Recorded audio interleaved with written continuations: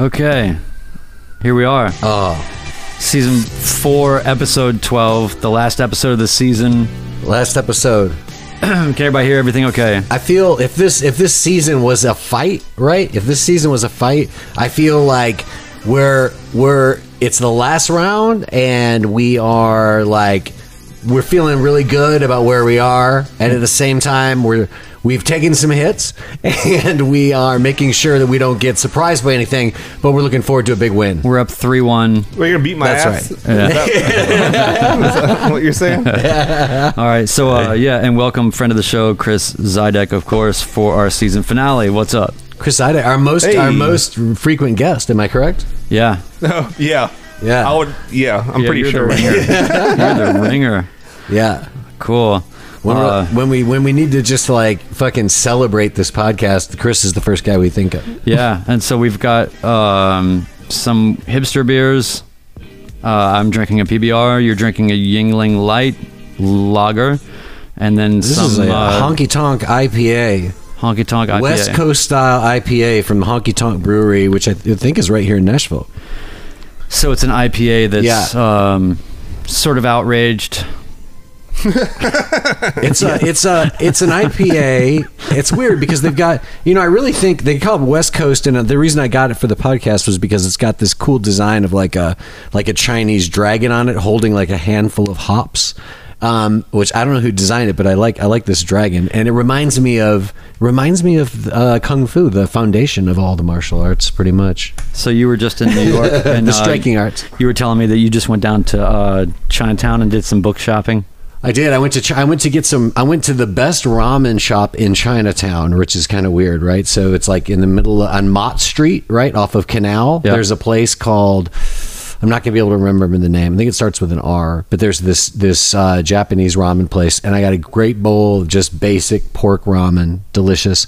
But on my way past there, I saw this martial arts supply store. So I was like, oh fuck! Like once I eat these noodles, I got to go back here and like look for something to buy. And I ended up buying a book on Northern Mantis Kung Fu, but they had like lots of stuff. They had like Ninja stars? Stars. Yeah, they had stars. They had rubber stars and steel stars. They had, like foam nunchucks and fucking wooden ones. And like they had, they even had like staffs and stuff. They had a lot of weapons, a lot of outfits, like different sort of sashes and like, like the traditional Kung Fu jacket. And all you got was a book? All I got was a book, yeah. I'm really big into like one of the things I've talked about You before. should be dressed like a ninja now. About my like martial arts like sort of interest is that like when I was a kid, my dad had done judo, and also more importantly almost, he had like a little small library of like books about judo, karate, and other stuff. And like that's kind of one of my things is I really want to have this great library of combat books. Yeah. And you know that like most of the places there in Chinatown have some sort of a back room where they're doing something else. Maybe, yeah. Did They're you have pretty any small, sense though. of what might have been there? Not there, no. It seemed they seem pretty focused on the path. Probably swords because it's illegal, right? You can't carry knives in New York, can you? I don't think you can do anything in New York. Well, actually, it's weird. Like in my time living there, it was like, yeah, like you. What years?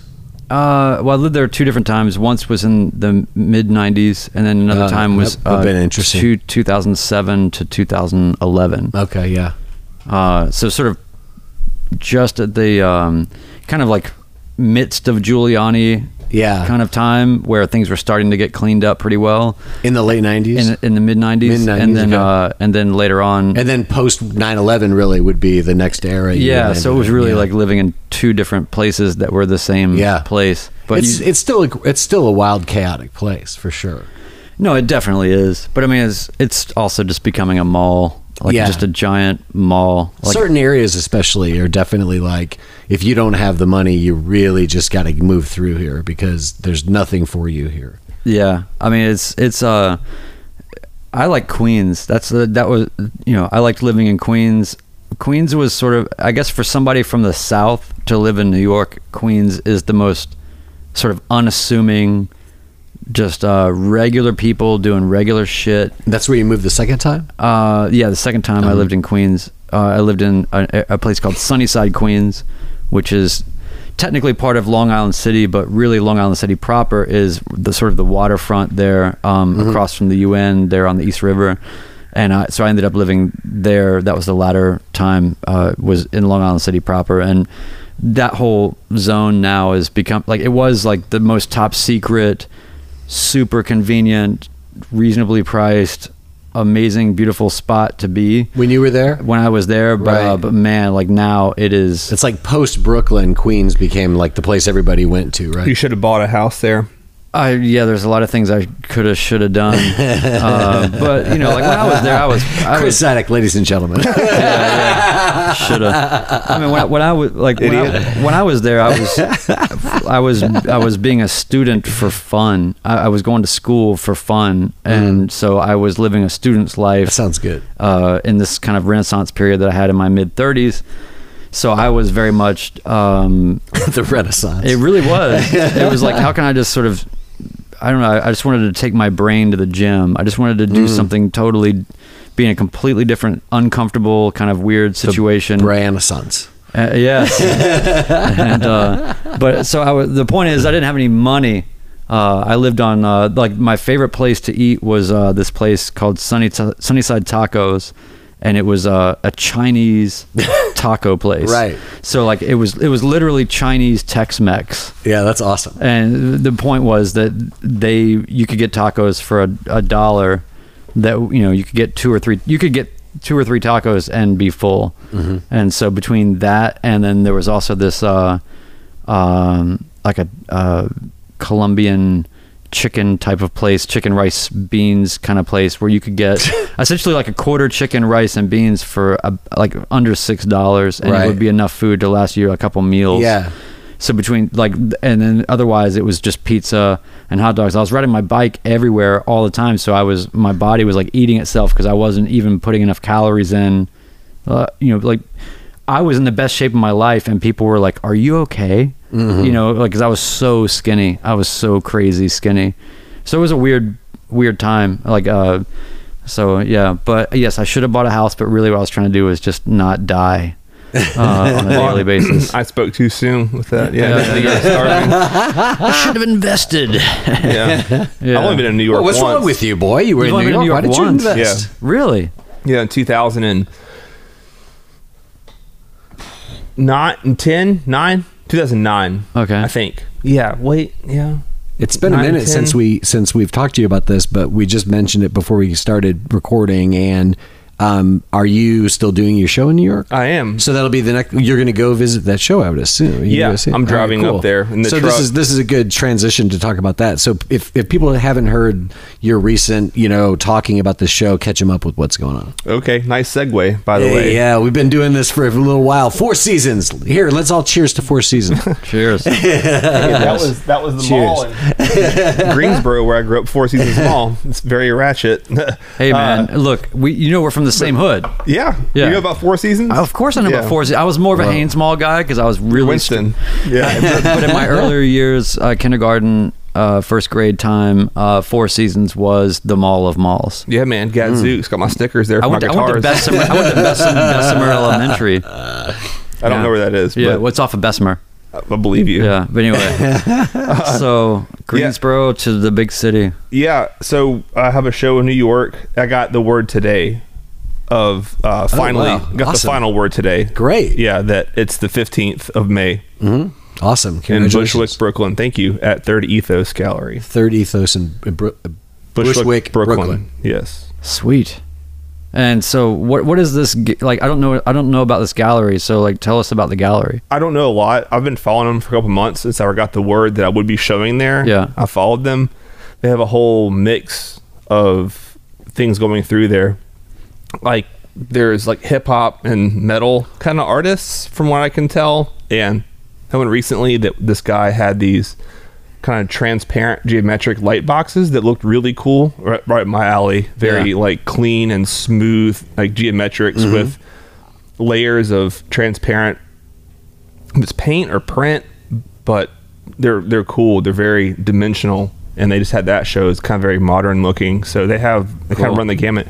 I don't know how long they've been around or how things sell or whatever, but I'm just excited to have a show in New York and get to go up there and hang out with some friends and show my art. And what will your show be? Because like when we've had you on before, we've talked about mural projects you've done in Nashville and street art projects you've done. But what will you do like in terms of a gallery project? Like are you going to decorate the actual walls? Are you going to have pieces and frames? Like what's the presentation? And by the way, I think that's a really interesting question, because I think that's like, you know, in the realm of street art and mural art and all that, like people see these artists and they want to understand more about like how does that translate to just the gallery framework and all of that.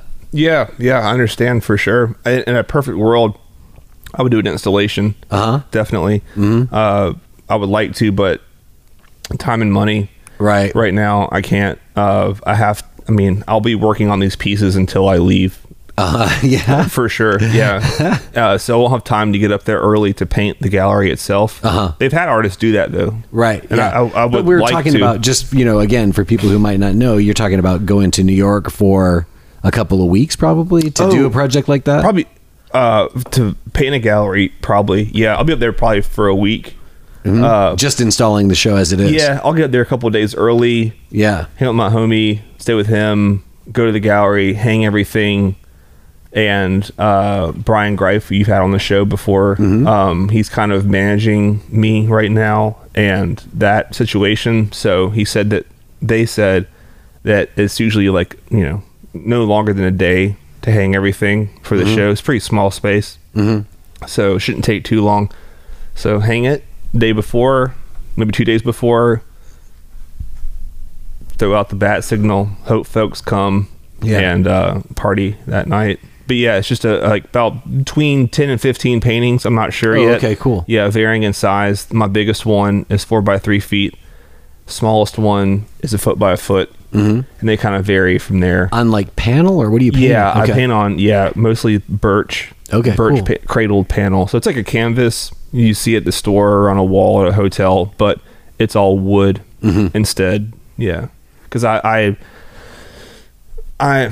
use rulers and compasses, and I erase a lot, and I press down pretty hard when I'm making my line work. Like I'm gonna try to do my line work very cleanly, and I tend to press down with the fat of my hand when I'm making circles and things. So I would dent and shred a canvas, which I did before, which is why I quit using them and I went to wood instead. Well, but there's also there's a long-standing sort of argument within itself with respect to visual art about the nature of presented art as an image or an object, and the sort of territory that sort of connects those things. You know, like if you look at the abstract expressionists, you know, they were many of them, I think, were consumed with the idea. You know, you think about like Motherwell or Barnett Newman or people like that. Franz Klein, Rothko, like they were all looking at images as being, so there's sort of twofold. Like one is, and I think that I don't want to draw a conclusion too quickly, but basically I find it interesting that the sort of argument that the art movements of the mid-century, last century were having with itself were twofold. One about sort of image versus sort of an object, and then also especially in the realm of maybe photography too, and connected with painting, is the notion of sort of subject versus like the totality or the fullness, completeness of an image, and it's not about the traditional sort of subject. So I think that in your work, it sort of, in my mind, sort of speaks to sort of those conditions, in the sense that it's very fixed, immovable media that is not just trying to draw your eye to the center of the frame and then create a background or something, you know, right? Like you're sort of handling both of those questions at the same time in your own way. Yeah, it's hard. I've always had a hard time describing the stuff that I make. Not because it's so complex or anything, but I used to be very illustrative with like comic book style illustration, and as a high school student, I may have said this before in the podcast, I don't recall, but the height of what I thought was like artistic perfection were the hyperrealists when I was in high school, and I thought that was the absolute pinnacle of like, you know, of being an artist and being able to render at that level. Like technical perfection was the thing. It's like, how the hell can you do that? You know, and if you can figure that out and you can execute it to a degree where you can fake me out thinking it's a photo, you know, you're a master. Which that you are. But, you know, I was naive, and is like, you know, the internet is in its infancy. There's no YouTube tutorials. There's no art blogs. I don't know what graffiti is yet outside of what I've seen in Baltimore, seeing my uncle up there, which was minimal. You know, my world was hardcore and punk band t-shirts and comic books, pretty much, is all the stuff that I grew up on that was like alternative art outside of what I was learning about in class. College, go to college, same kind of thing. I find more hip-hop, independent hip-hop, and I find graffiti, street art, that kind of shit in 2003, 2004. And I kind of followed down that path because I was always kind of a hardcore and punk kid, being in those bands and going to those shows and stuff. And then I found that scene, and then that spoke to me. And that was still kind of young, not young as in the whole scene, but as in the internet and stuff too. It was still not very widely known, I guess, about. And I thought that was cool because I was always an artist, and that seemed like a direction that made most sense to me. And then just kind of progressed. Sorry, talking about my work, right? How I would describe it or something. Yeah, and you were saying it was hard to describe, and Brian was sort of pointing at the different layers of what you're doing, and it goes beyond design subject and things like that. Yeah, exactly. Right. No, yeah, there's no like identifiable subject to my work. It's just kind of aesthetics and me trying to best render the aesthetics.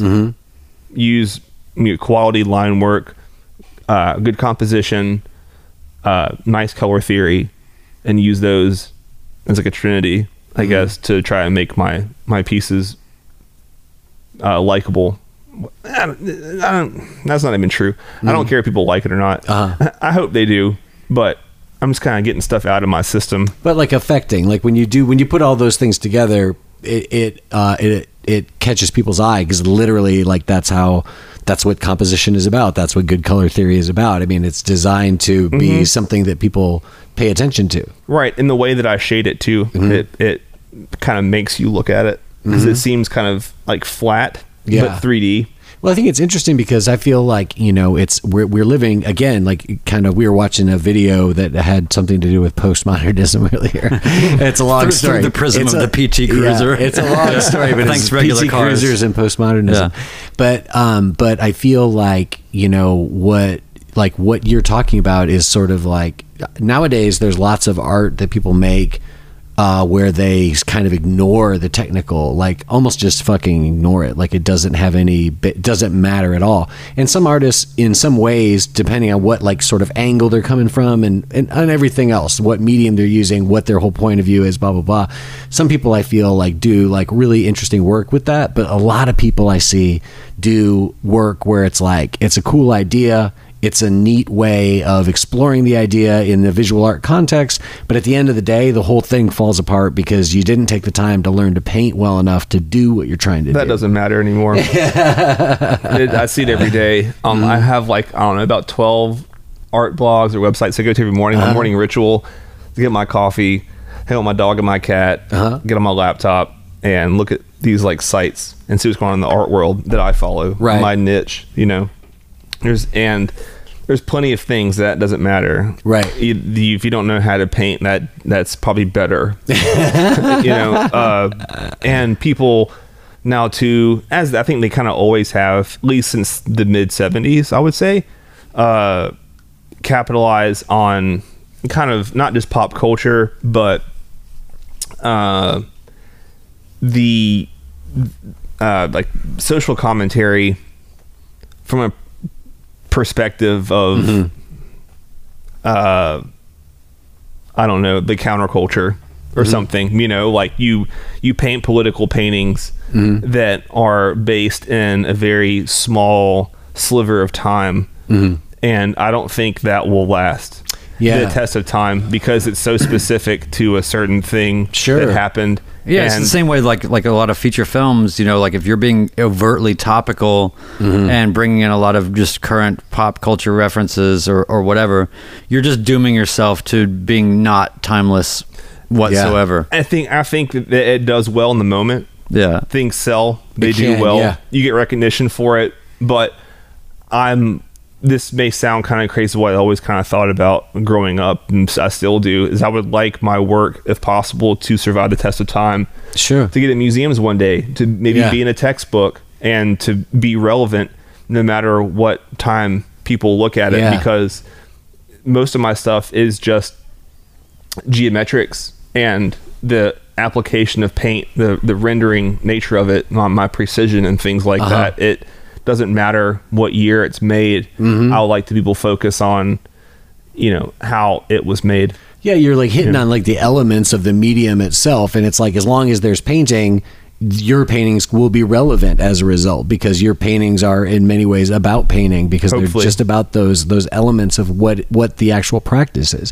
And I think there's you know, I think about this subject when I think about like 60s folk singers, right? I think about Dylan and all these other people who did these topical folk songs that were like literally pulling headlines out of the newspaper and writing a song around it. Yes. And it's like Dylan, who we're still talking about now, was the one who said, wait a second, enough of this. Like I've got classics to write. I'm going to go start doing that. And I'm going to like... And Joni Mitchell. Yeah.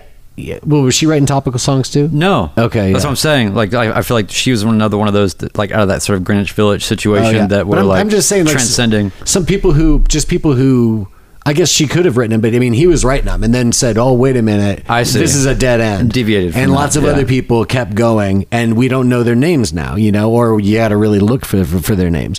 But you know Dylan because he realized, like, I want to embrace timeless themes. I want to write timeless songs. And then he went to do that. You know, so it's like, don't write about the Vietnam War, write about war. It's super hard. You know what I mean? Yeah. War is not going anywhere. It's really hard. It's coming back. not to paint those things, though. Yeah. I see them do well. Right. And I see the people that buy art are of a mind where that's relevant to them. Yeah. And they will support people that they think are similar minded, maybe. Yeah. And nowadays, more than music, I feel like visual art in this era has been more overtly willing to be political than music or anything else has. Oof. Yeah, it's in your face. Right. A lot. But to the point where it's almost like a nuisance or a distraction or a reductive thing, because, like, whether they realize it or not, just because like in the near term, there's people that just want to feel like there's an externalized mouthpiece for whatever it is that they're fucking pissed about or whatever. And I think that's good on some level, right? You have to have like cultural response to things. But I think that we're in a different time. Like I wish that we could look at the purism of the punk movement or Bauhaus or like, I don't know, any number of things that have movements that have happened that I feel like were premised upon something a little bit more thought out. Whereas now I feel like people are operating on an imagined kind of sort of baseline, sort of like, let's check each other each way, like look left and right. Is this okay? Is that okay? Okay, that's not okay. Then we got to jump all over that because people are being amplified or sustained or extended through outrage or through taking a position, but not necessarily in ways that are in consideration of the entirety of a broader historical context. So I don't know if that makes any sense. So I feel like that art in itself now is if it's operating under that kind of premise, it's actually just kind of pithy to me, or and that makes it more temporary, as opposed to sort of being like, we are for the ages going to denounce something and develop this kind of, Cubism and Brock or like whatever, So I feel like it's different now. I don't know if that's just, maybe that's how it felt. I feel like maybe that's how it felt for people back then in these different times of resistance or whatever you want to call it. But hard to know. We weren't there. We didn't see the things that didn't last. Yeah. You see things now that have withstood the test of time and whatever, but the artists now, it's very, very direct messaging. There's no like true symbolism. It's they're painting exactly what they're yelling outside, and there's other artists like Mark Ryden and others who are like masters of their craft. They're rendering, their storytelling, even their frames they have made for their paintings are just like masterpieces. And he can hide things in there that tell a story that's relevant to now, but wouldn't seem so at just a glance. And that's being clever and being intelligent. And you're telling the story of things that might piss you off, or things that you see, or things that you might want to change, or things that you see changing, or whatever. In this, through kind of like classical means of, certain shapes and animals that mean certain things, or hiding little scripts in it, or you name it. But it's a more intelligent way of telling your story. But I don't think people now, granted I'm only 34, are as willing to discuss deeper meanings of things. Everything, like you were saying, is very topical. It's in your face right now. Bam. This is how I feel. Fuck you for not feeling that way, kind of thing. Or the opposite, and and if you have something in a painting or your philosophy or your music or your literature, your writing, whatever, that somebody doesn't agree with, they'll kind of just tune out at best, and at worst you'll be hung, so to speak. It's like you're either exalted or vilified, which is just a reflection of the absolute sort of bizarre polarities of everything, right? And the polemics that are in play now are sort of made of that.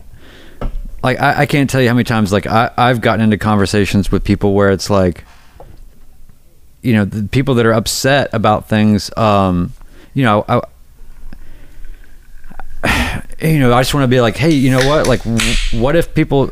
I would imagine that all these people that are in these reviled positions and places, like everybody has some interesting, weird perspective, right? Like even if something is revolting or bizarre and fucked up as Donald Trump, it's like I've had people throw shade at me just because I've said something to the effect of like, I'd like to sit down with that guy and have a conversation. If I ever had the ability to do that, I would fully embrace that. Of course you would.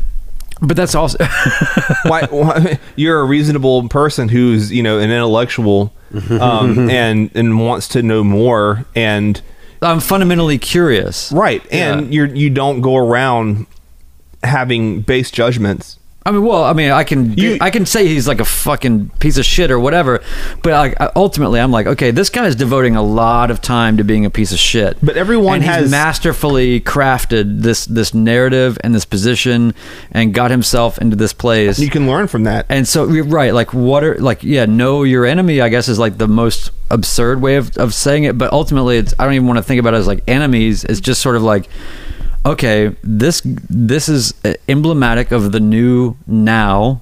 This is what is passable. This is what is amenable and feels good to the broader masses of people in some way. Like, what is that about?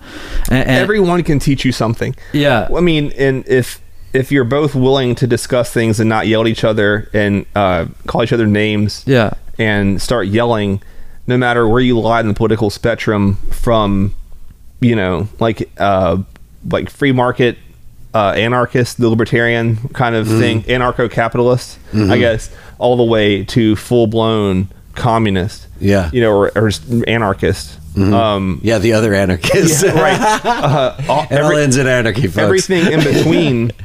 If you're Definitely. being civil, you can learn something from each other that you weren't thinking before that might make some sense to you. This should make some sense to you. Yeah. You know, I don't. People are fucking stupid. Some people are, but not everyone is. And people that get to certain places usually have a little bit of intelligence to get there. Whether you know, it's not like high-end intelligence. It might just be sociopathic and how they manipulate not necessarily people. ethical, but You can learn something from those sociopaths. Yeah. You know, on Well, like how to pick them out, or you name it. Yeah, or if you're just like say that you're in a place where you're just like, okay, I don't like that this person is president or whatever.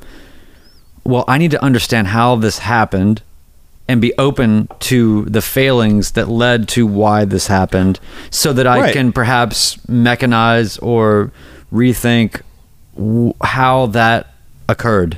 And yeah, and it's I was one of the only people in my sort of echo chamber of friends at the time that was like, you guys realize that Trump is fully going to get elected. He's going to get, like, this is hands down. And people were like, you're insane. Like, there's no way. And I'm like, well, just watch, you know. And then now I think that we're living out exactly the why of what I was talking about or what I was sensing at that time, which is that everybody just needs to chill the fuck out. These things, like, just because you see these absolute truths about how people relate to people or how society treats people, or laws that reflect the broader sort of value of people and all the things that govern all of that, you have to have like a mind for the game, and you have to have a mind for the just infantile nature of politics. well, truth is a subjective word these days. Well, and it's also like, think about what arena you're looking for absolute truth and moral upright sort of, like, of course we aspire and we want and we're going to clamor for the things that we believe are the highest, most attainable sort of, you know, goals that you can have in that realm.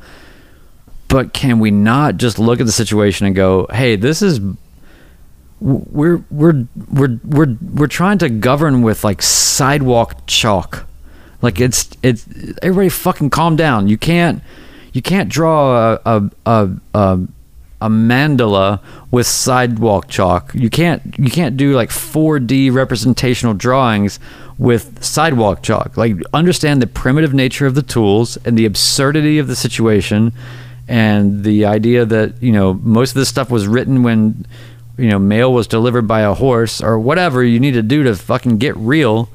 And then go, okay, slow down. Like, it doesn't mean that your truth is not aspirational and legit, and of course, you know, people deserve these things, or, you know, like whatever, but you've got to like understand where you sit in reality, like on a temporal sort of level, and think about, you know, and people want to say like that things were so great, you know, 20 or 30 years ago, and it's like, nah, I mean, well, depending on how you measure it, but I mean, like, you know where your neighbor stands too. and, you know, like, okay, so Bayer factories were being bombed, and, you know, like, all, I mean, whatever you want to call it, like Union Carbide, you could, whatever, you can go back and find just absolute atrocities across every political administration or majority that has ever ruled anything. And I'm in full agreement, like, with, you know, people like Rogan, you know, where it's like, anybody that wants that position or that role or responsibility is out of their fucking mind. Oh yeah, my girlfriend and I talk about that all the time. You have to be sociopathic to want to be the president, and that should discredit you from having that position. it should just be like a weird catch-22 where we never have another president, because everyone who would be the president is clearly not qualified to be the Well, do you president. want to be president? Yeah, well, you can't do it now. Yeah. You know. And like what Rogan said before in the past too, has been a while, I think, that I've heard him say it, but, you know, they're like one monkey to rule them all. You know, like It's a ridiculous concept. One head chimp for the 350 million that we have here. Yeah. And for the most part, it's just a figurehead anyway. Yeah. They don't have that much power. Well, but there are absolute power things that a president can do that are For sure. pretty insane. But that's all predicated, like. But we have a lot of things in place that have checks and balances, and like our Congress and Senate, for the most there's part, things that are in place to where the things that get brought up take a long time to go through, so that things can't change on a dime, which is good. I read this in my opinion. It is good. I read this book called Occult America. Have you ever heard of this? I've heard of this book. Yeah, do they talk about like the layout of DC and all that kind of stuff? So yeah, it does touch on that, but it's like it goes into like even more deeply, like Georgia Guidestones. I've been there. like the documented sort of documented evidence of like how they Masonic conspiracy. Well, like how they like the actual physical cornerstones. Yeah. And all that were christened, and yeah, I know about all this stuff. Yeah, sort of. I mean, you're getting into my territory now. Sort of. I read this book about 10 years ago, and it blew my fuse. I was like, I knew all this to some level, but I didn't realize to what extent in actuality. Like this wasn't like a weird, just kind of fringy paperback. You know, it was like that. It was real shit. Yeah. That stuff, the crop circles, and a few other things were the catalyst to what I'm doing now. Now this is like 7 years after being heavily rabbit holed into those subjects, and this is what I have now. Masonry and crop circles. Yeah. Like back then, it was way more obvious that those were the things that I was reading and watching and stuff. And That's awesome. And now I see those on Instagram, and I'm like, oh, you're too direct. You know, like your sacred geometry is like out of like page 40 of the handbook. You know, and like you're not making art, you're just remaking these designs that have been around forever. You know, and that's you criticizing your old self, saying like, I got to do something better than this or more than this. Yes, and criticizing artists now that are doing it. Oh, I see. You know, for my ivory tower in Greenbrier, Tennessee. Being like, come now, young man. I don't want to say anything to him. From your poplar tower. Yeah, I'll like their photos. Another one playing with the numbers.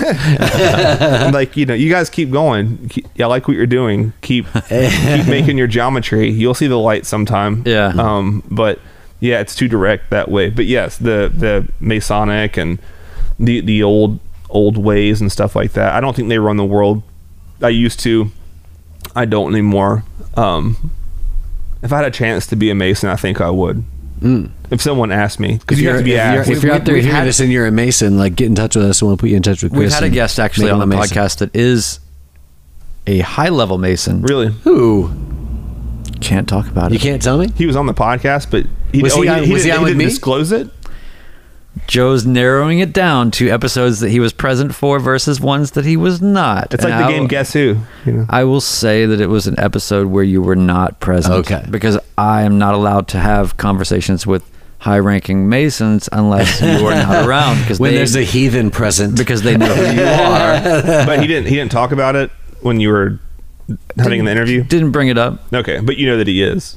Fully. Yeah, that's fine. I don't think they care. People know that they're Masons. It's not like a secret No, usually it's that you're not. a Most Mason. of them have like license plate. But it's also not something to sort of treat as a novelty, you know, to be like, hey, bro, you're in, you know. I guess I could be one because I'm not an atheist, but I'm definitely not a theist. And you have to believe in something to be a Mason. Have to sit down with a Mason and discuss my views on the universe to see if I could even qualify to be a Mason. There's probably some sort of rubric that if you laid out all of your thinking and your thoughts and opinions or beliefs, that I believe if you laid that out in some sort of rubric, that it would actually align or funnel towards the categorization of being a believer in something. Yeah, I am. Does that make sense? Like I'm not saying in a singular or definable sense. I've said it many times to people that I meet and love and whatever, that I like the Masons' take on God. They call God the grand architect, and I like that. Same with Native Americans. It's the creator, you know. Mm-hmm. I like the grand architect. The great. It's like the angles, you know, like it's not. Doesn't have to be. It's the great spirit with a humanoid protractor. Yes, it can and just be an equation or an algorithm Right. or whatever that has Or you think about like the Mandelbrot set, or you think about like iterative basic formulas that over enough iterations actually yield geometric shapes that are infinite and present in everything. Yeah, I mean, you know, an obvious example would be look at a spiral galaxy that you see. You know, they're all over the internet. You know, they're really beautiful. And then the internet is a spiral galaxy. And then look at a hurricane. It's the exact same pattern. You know, Fibonacci kind of arms sequence coming out of it. Yeah, and they look nearly identical as above, so below. And I find this is great. I find a lot of comfort in that things seem to be kind of self-replicating. Mm-hmm. You like the coastlines of, you know, countries. If you zoom out and look at it, and you zoom in a little bit, it's the exact same. You zoom in, it's the exact same. You zoom in, it's the exact same until you get down to the grains of sand. Powers of 10 and all that. Right, and it looks the exact same. Trees do too. It's everywhere, man. It's fucking everywhere. And listen, man, I don't know if you've ever done it, but you should totally look into doing hallucinogenic drugs. It sounds like you would be really game for I've got another guest we're going to have on to talk about that too. So we're gonna go off the deep end. I'll have to season 5 off the deep end. Make my mom. we'll start like having themes for our seasons. Here's the thing: I would like that. I would like that because like the UFC doesn't really. I think the UFC is getting ready to do it. No, but like one, how they have one is like a hero's champion rises from the people. Yeah. What was a new era? A bird of fire eats the golden calf. Yeah, I mean, it's not quite that insane, but it's awesome. Even just hashtag a new era. A new era is great, but they'll be just like it'll be like ladies tournament or something. It'd be like Battle Angels. I love that shit. It's awesome. Hey, by the way, just cutting away from. Did you see the Michelle Watterson Karolina Kovacevic fight? I did. Yeah. Man. Yeah, I was rooting for Michelle Watterson and I guess, it's pretty much what you would think would happen. I think I was trying to think she could knock her out, but you would mostly think she comes from point fighting. Yeah, she comes from point fighting, and you don't see her like smashing people. She submitted Paige Van Zandt, right? Sure. So so she's like got some of that game as well, but she's not knocking people out with those kicks, right? Oh man. Well, she, if she connected on any of those kicks that she did throw that were head kicks, it would have sent her head into the second row. Yeah. But like her whole what's so inspiring to me about that is like if you're somebody that has just been doing something for a long time, you've been even professionally doing something for a very long time, 10 years, 12 years, 15 years. You really have, like, it's part of your identity and it's part of who you are and it's part of how people think of you and whatever. To see what she did, that was clear evidence of a renaissance and a next leveling and putting things together in a way that she hadn't before. I mean, she has shown glimpses of or whatever, but that performance was so from beginning, middle, and end, just absolutely consistent, never in danger, against somebody that's game and amazing, and it's that weird connection too, where you've got the person, like the point fighter person who likes to have a little bit of distance to work with against the pressuring person who can almost always be the undoing of that person. Yeah. And you need that person, even if the point fighting person can keep up for a round, that doesn't mean they can do it for 3 rounds. And it sort of requires a certain level of like perfect performance to like fight off that kind of pressure over that amount of time and consistently, create that distance and defend that distance. And like somebody like Stephen Thompson is somebody that you see do that against Jorge Masvidal, right? But that was an incredibly impressive performance because here comes this fucking juggernaut and you stop them at every moment. And that's really how that one felt too. It really felt like she came out with a great plan, she was executing it, and then she was able to keep doing it and little by little sort of just like controlled the fight. But like the way that she was, because what is that kick that's sort of that kind of Jackson Wink kind of straight kick to the top, like oblique kick? Yeah.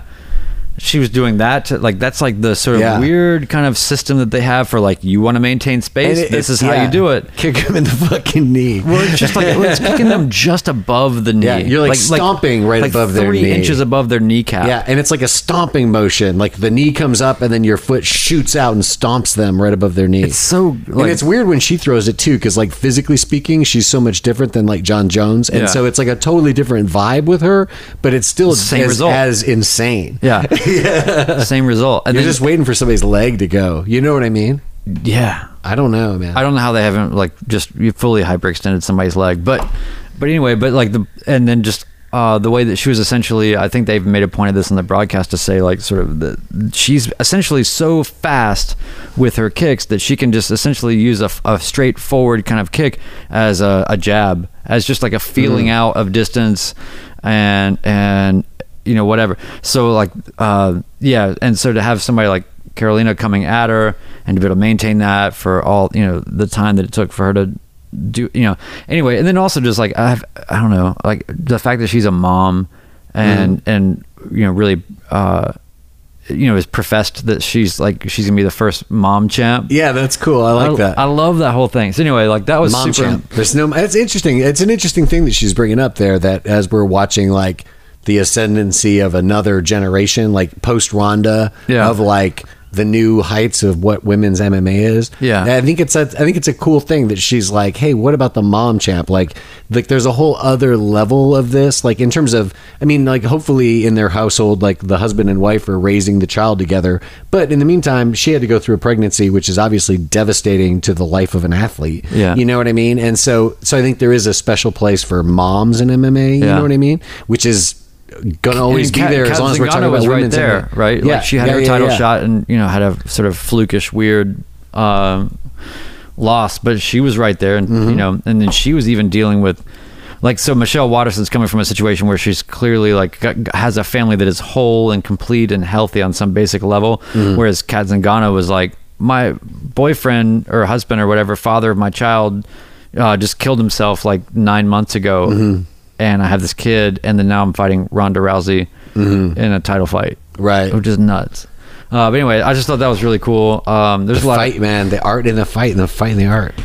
It really is. It really is. I mean, it's hard to like. It's, you know, especially I don't want to say it's like more females than otherwise that sort of disagree or don't like the notion of combat sports or whatever. But man, like I can't think of like. It's so impressive to me, even as a man. I can't imagine like how if I was fully vested in fighting as a sport and something that I was interested in, not necessarily even participating in, but just interested in it, to see Michelle Waterson, you know, a mom doing what she's doing, has got to be some of the most inspiring stuff that you can see. And she's so like, she is wildly creative. Like she's not just like some brute that is just sort of able to take a lot of shots and somehow she gets through. Like, no, she had some good like takedowns in that fight too. She did some cool like judo takedowns, right, where she got her like in the headlock and sort of just collapsed forward and threw over her hip and stuff. Really cool there was stuff. Actually one headlock kind of takedown in that fight that I thought that was, I was like, oh my god, seemed like it was right on the top of Carolina's head. But she was fine. But she's definitely like an all around like woman warrior. Fully. I mean, I just can't think of anything more powerful than that.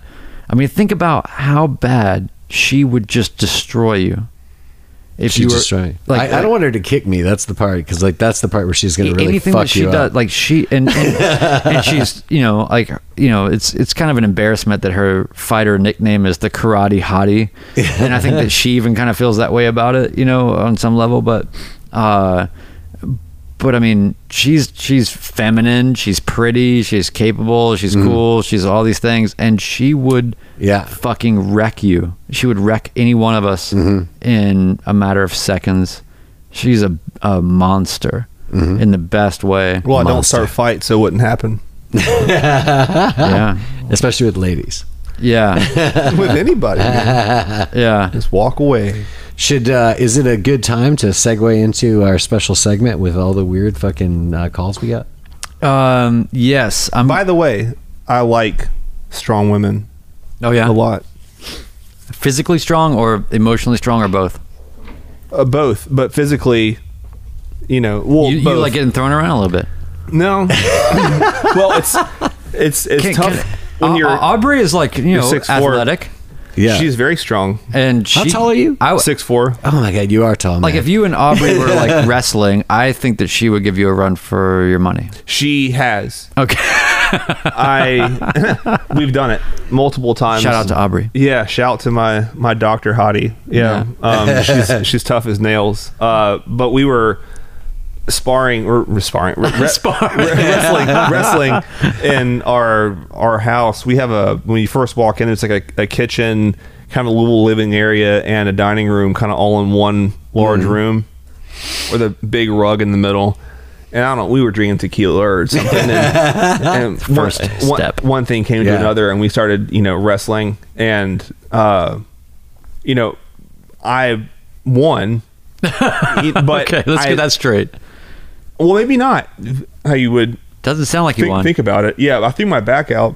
There we go. Well, I have back spasms.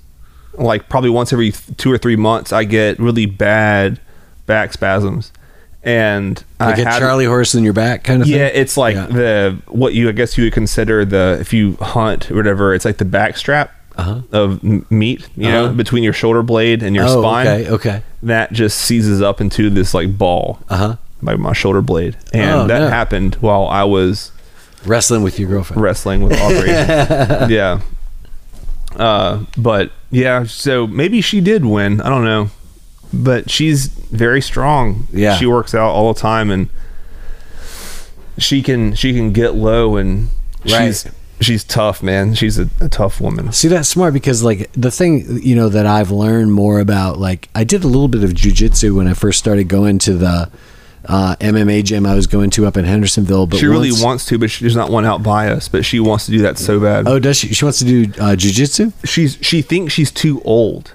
Oh, no, dude. That's what I've said. I just It's started like- doing it. I'm older than both y'all. Yeah, she's 34. Yo, man, no. in great She's health. prime. She's prime. I know, and there's no like wrong age to get started in this anyway. 100%. There's no wrong age, and 34-year-old woman who's already in good shape is perfectly perfect to go into the scene. Oh, and she's built for it. Yeah. Here's the thing: is that the weird thing about it that I really like is that you really start to learn over time that it's this really rad system where it becomes that whole thing of like, okay, so you're like a lot bigger than she is and a lot stronger than she is. It's like, yeah, but she has some kind of sense about how to use her center of gravity that makes her able to get leverage against you and that kind of stuff.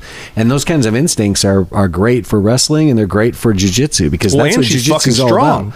Yeah, she's actually fucking and she's strong. fucking strong. Yeah. If I went limp, completely limp, she could pick me up and throw me over her shoulder. I'm pretty sure it would be tough, but she could could be do over it. her shoulder. But once she did, she could walk me to the car if she needed to. Wow. She's strong. Wow. Yeah. Yeah. She should do jiu-jitsu. I agree completely. I agree. Yeah. And I think we're moving to Richmond later this year. Richmond, Virginia? Yeah. Really? How come? I don't think I've told Brian. Brian, I told you this? Maybe moving to Richmond. She got an offer from a hospital that she scribed at in Williamsburg, Virginia. And it's a really, really good hospital. And really, Can I ask what kind of medicine she does? emergency medicine. Oh, She's wow. an ER doctor. Oh, wow. Yeah. And this is a great hospital. They're democratically run, which is rare these days, which means that the physicians there don't work for a corporation. What I understand from this kind of is that these systems are kind of like an agency for actors. Mm-hmm. And that this kind of agency will represent a bunch of doctors, and they all work in a certain like region.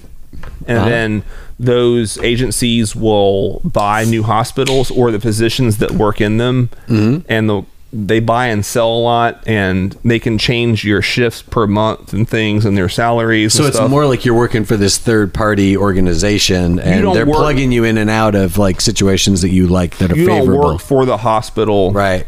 You work for the company that I know. put you in there. I had a Like an friend. agency. Yeah. Yeah, exactly. I had a friend whose sister was a nurse, and I don't know what the. I think it's similar. I don't know. Yeah, I don't know what the sort of demand for nurses is, but not that long ago, it was a thing. Like if you had a nursing degree, especially if you were a practical nurse or whatever it's called, then it was like you could kind of write your own ticket for a minute there, you know. And so she basically.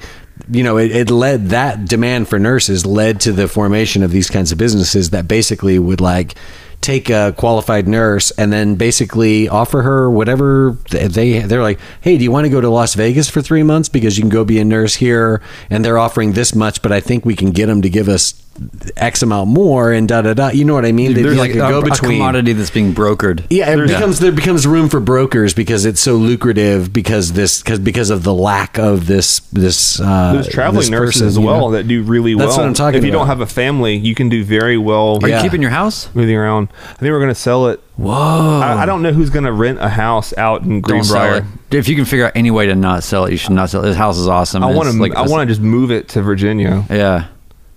Yeah. So Figure it out, man. I know. I'm What- right now. I'm in the process of thinking Hey, look, about it right now. You were at the very beginning. You were saying like, Brian, you should have invested in a property in New York City in the '90s. And I'm trying to tell you right now. Greenbrier, Tennessee. I should keep my house. Yes. Greenbrier's about to explode know about right that. after Madison. Yeah. Now Madison. Now, yeah. And If Yeah. I got the house in Madison 6 years ago, I'd be sitting pretty good right now. Can I So- go to the bathroom before you do that? You're allowed to do whatever you want to do. Yeah. Are we Before getting you- ready? We're getting before you ready read to those. we come on back and we'll do our phone calls, right? So let's take a second to like tell people like how they can call us and give us a message. So we have an open-ended sort of voicemail. You can call 615-249-8250, and you can find us on Twitter or wherever else to get that number again. But At basically, Art Fight Podcast on Twitter. yeah, and so basically, it's just an open-ended voicemail where people can leave us questions. You know, sometimes we'll announce that we have a particular guest coming on, and so we want to sort of stage or have like questions ready for that particular guest that people might be interested in That's right. asking. Sometimes it's just like completely random fare. Sometimes it's completely bizarre, but it's just a way Yeah. to sort of connect out to people that, you know, I don't know. There's something about having a way to sort of have your imprint on something, you know, and to be Right. a part of something that I think is great. So we just sort of have that as an open-ended sort of piece that people can take advantage of and be a part of something. So, and we've had some pretty good luck with that so far. Now, like for instance, like the first call that I have here, okay.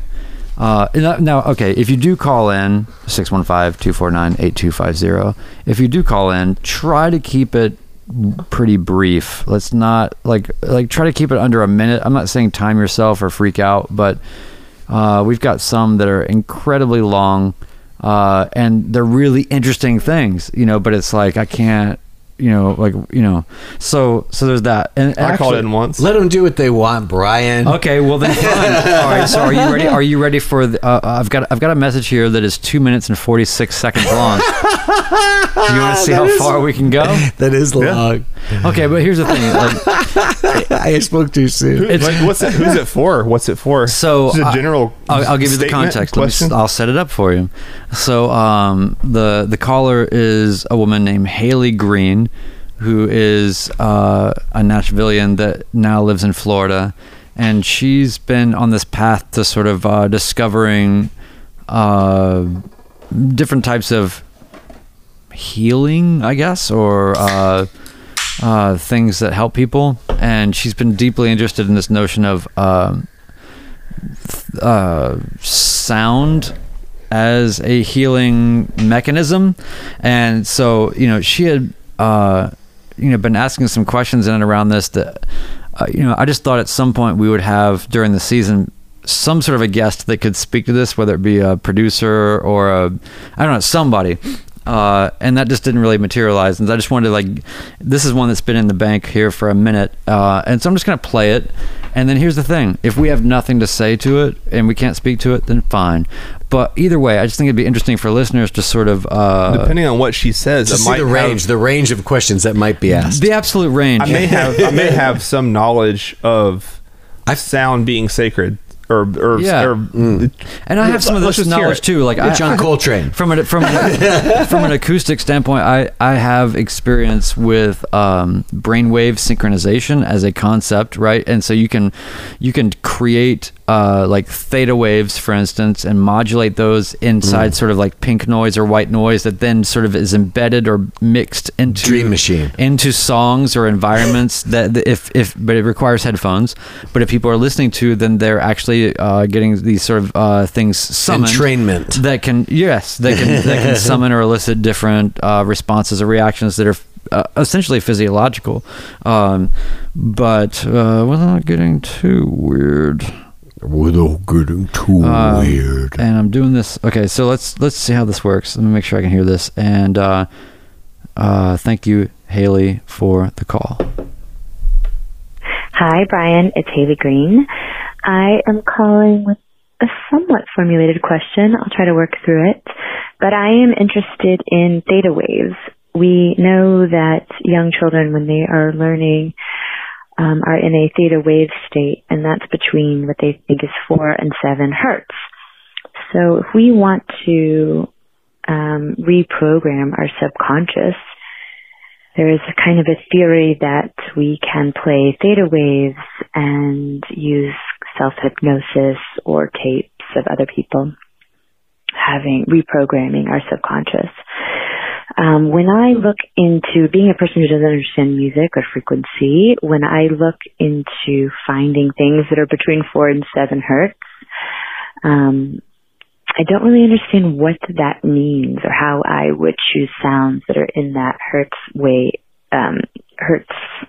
frequency, I guess I would say. There's also some science behind having theta and gamma coupling while you are in hypnosis and trying to reprogram your subconscious. So, if you could explain more of the hertz and how we can find that kind of musicality or tunes or whatnot, in order to kind of create some kind of playlist for our own self,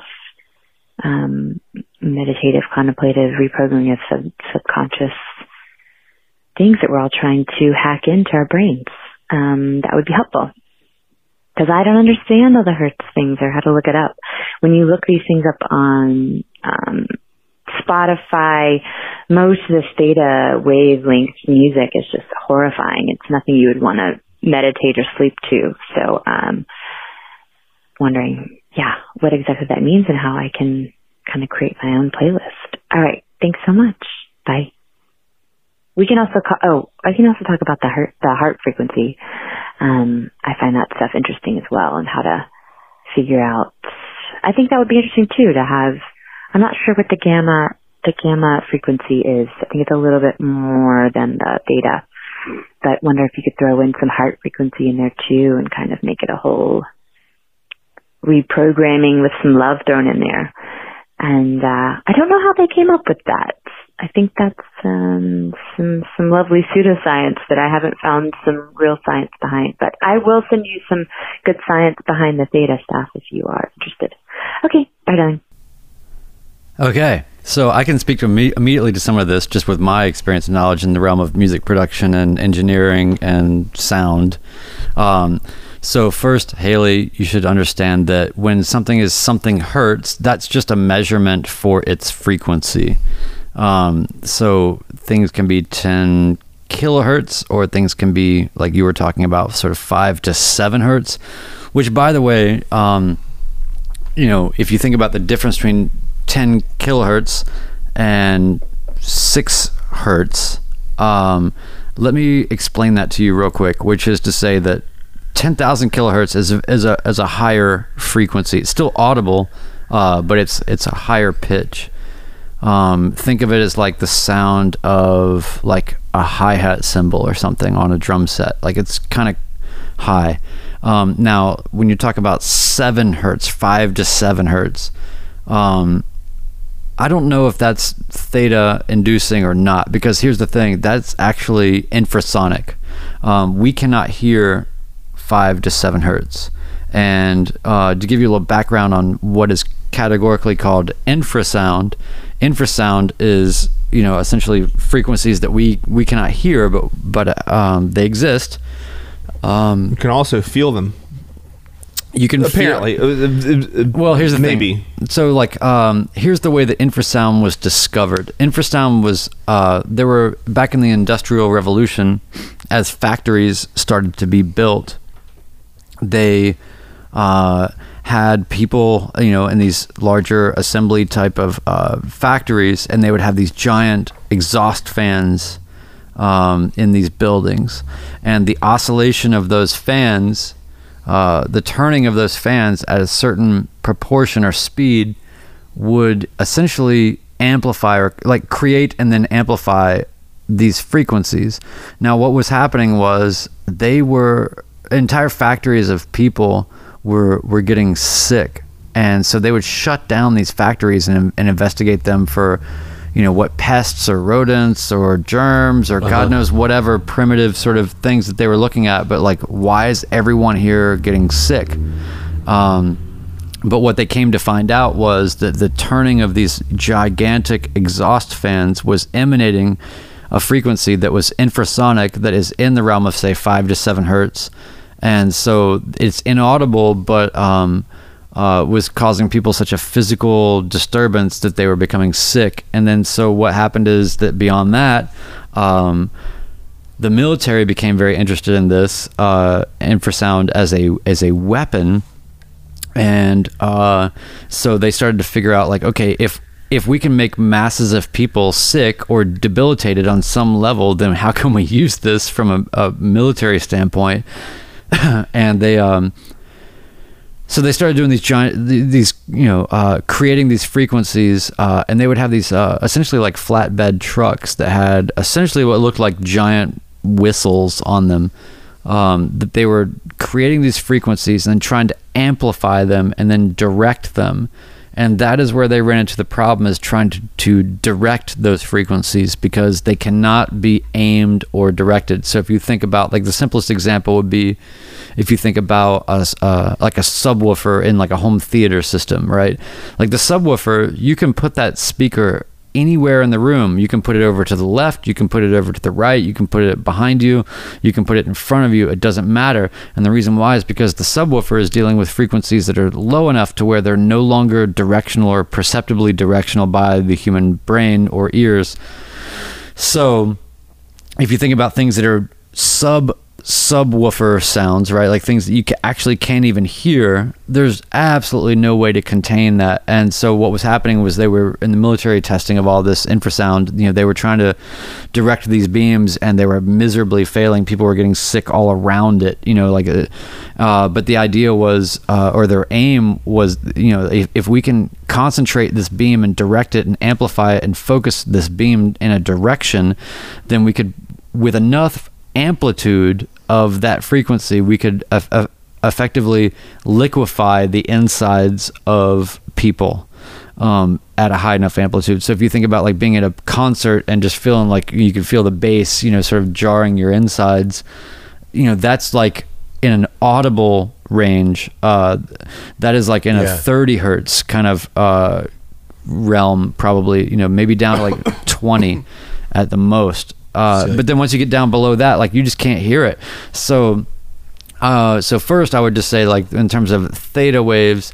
Wait, can I go real quick on infrasound? Hold on. Okay. So I just want to get out everything that I thought about real quick, and then leave you guys to suffer. So anyway, beyond that, so theta waves. So for anybody listening or concerned about this or wondering, theta waves induce a theta state, and a theta state is the same state of consciousness. The easiest way to understand what the theta state is to think about what you are doing when you're in that weird stage between falling asleep and actually asleep. It's that weird curve in that part of your sort of consciousness. And that part of your curve is very imaginative, very creative. It's very transcendent. It's very problem solving oriented. You know, it's like when I would suspect that like anybody that says like, I would suspect that like the etymology of like the term sleep on it really actually has to come from that in some way. Like there's a clarity that comes from the theta state and passing through it.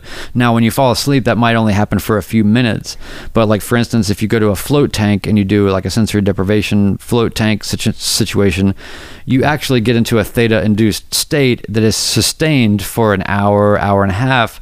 And so that's why that is such a healthy and great thing for the mind, you know, and it's a real thing. I can definitely speak to that. So anyway, like, you know, it sounds to me like, Haley, like what the first things are to do to best understand this is to sort of just have a fundamental knowledge of how what frequencies actually are and what the units of measurement are and how amplitude relates to frequency and just some basic sound properties that can be found anywhere on the internet, just to kind of get your head around that.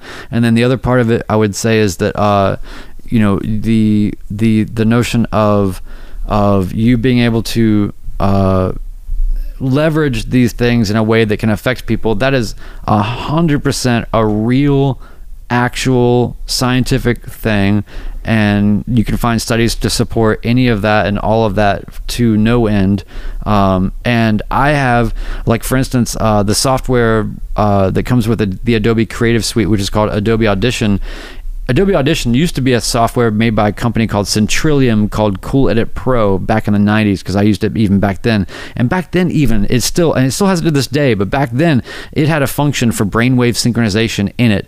So when you talk about like things that you hear on Spotify or things that you see on Spotify that just sound like shit, that aren't like relaxation inducing or contemplative enough or whatever, understand that there is ready-made consumer-based software that can create these frequencies in the midst of what is sort of considered white noise or pink noise. Think of it as like TV static types of sounds, but you can create those kind of sounds in ways that are inaudible to the human ear, and then modulate or mesh or sort of blend those constructions of these frequencies into anything. I could blend it into this podcast as I'm talking right now in post-production. I could blend theta waves into this right now, and as long as the listener is listening in headphones, that's the only way that the brain is actuated by it.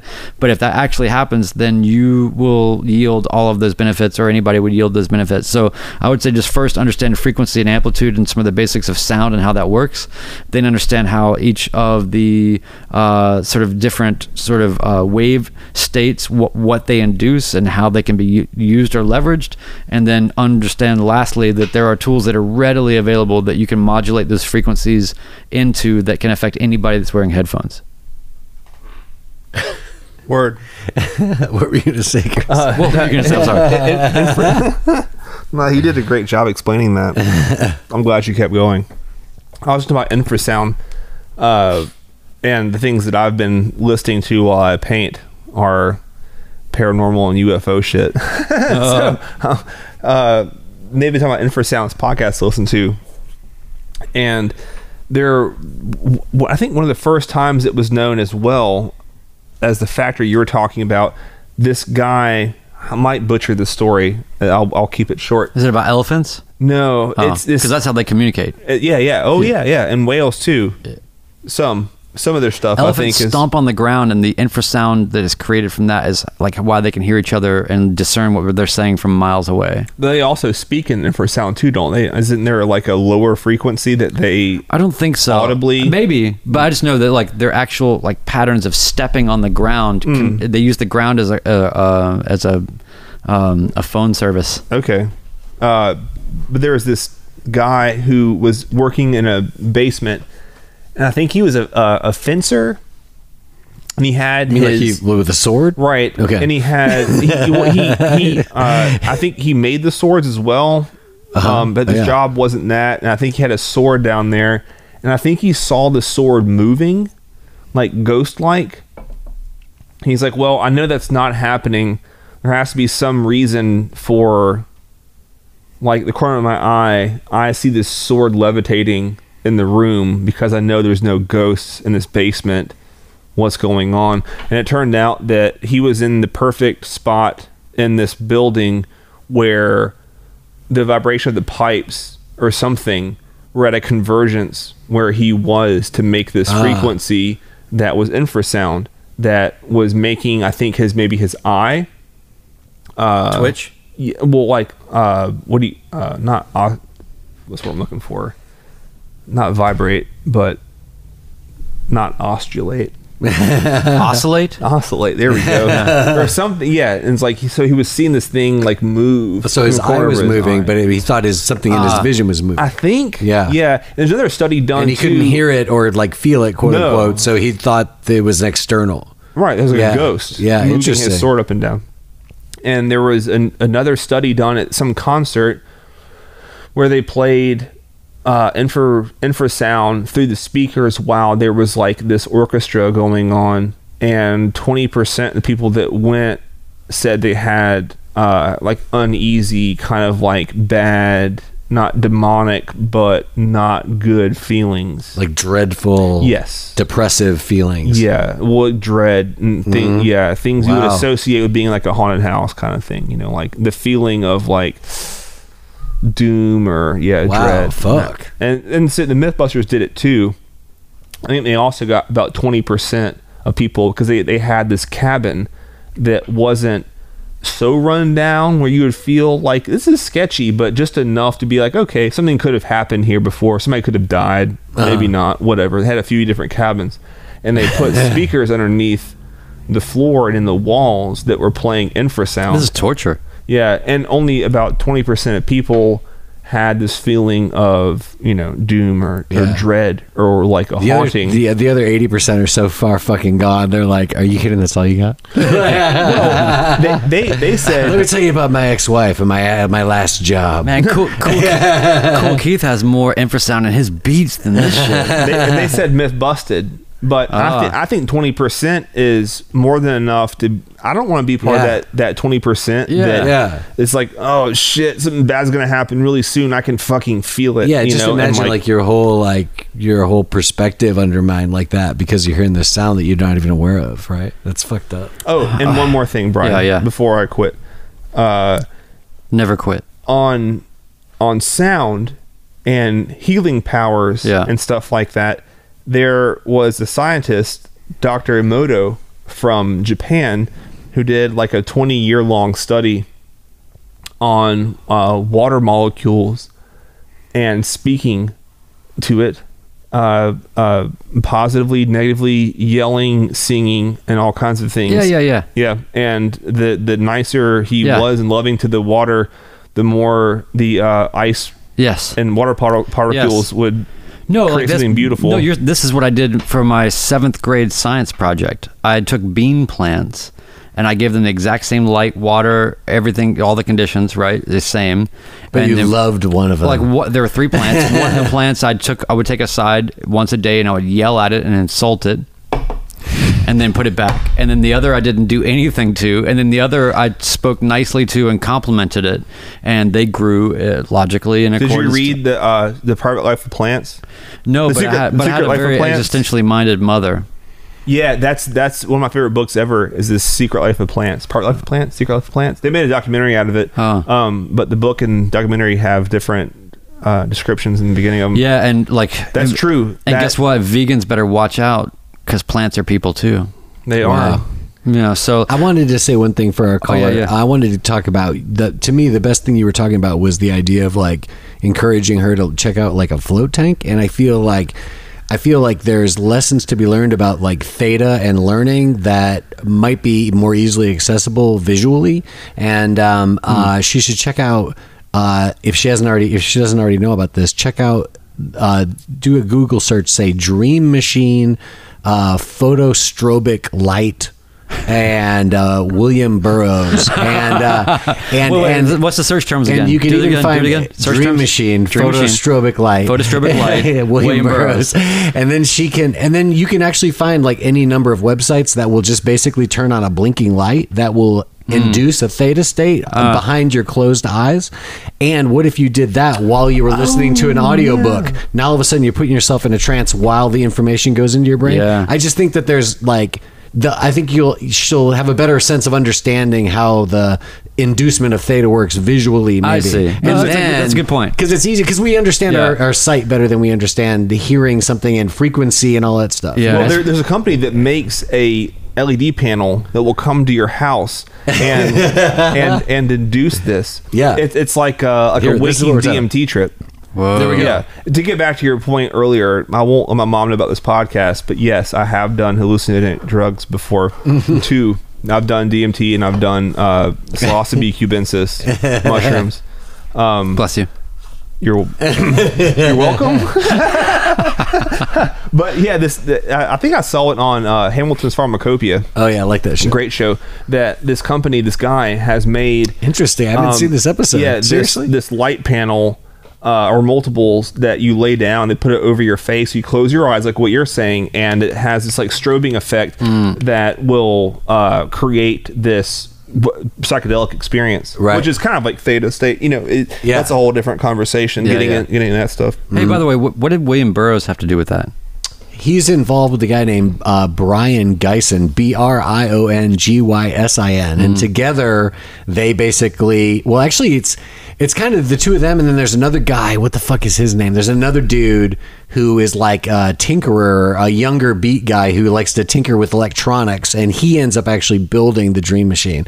But kind of the whole triumvirate, when they're all living in the Beat Hotel, they come up with the Dream Machine, which is a tube of cardboard basically that they cut holes in so that, and they put a light down in the middle of it, but it rotates on a 40 on a record player. Yes. Okay, and so I remember this now. So they cut the slits Yeah. so that as it goes around 33 and a third, it'll induce the trance. So my favorite. but William Burroughs referred to it as the only piece of art that you look at with your eyes closed. Wow. My favorite William Burroughs quote is The Dream Machine. He's like, if after being in someone's presence you feel like you've lost a quart of plasma, avoid that person. Yeah, that's good. There's one where he says, if you're dealing with a Christian son of a bitch. Yeah, if you're doing business with a religious in writing. Yeah, I think you're right. It's a religious son of a bitch. If you're doing business with a religious son of a bitch. Yeah. Get it in writing because his word isn't worth shit, not as long as the good Lord is telling him how to fuck you. My dad had similar philosophy on religious companies people? that had the Jesus fish on their vans. Yeah. Note to self. All right, we're gonna blast through some calls, and some of these we don't necessarily have to expound upon. They're just like, oh, cool. Hey, thanks for that. We went in there, and then we move on. So here's a previous guest from the last season.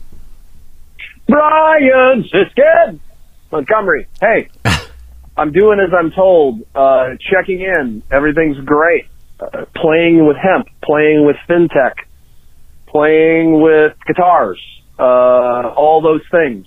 Hope you're doing well, man. I have a question.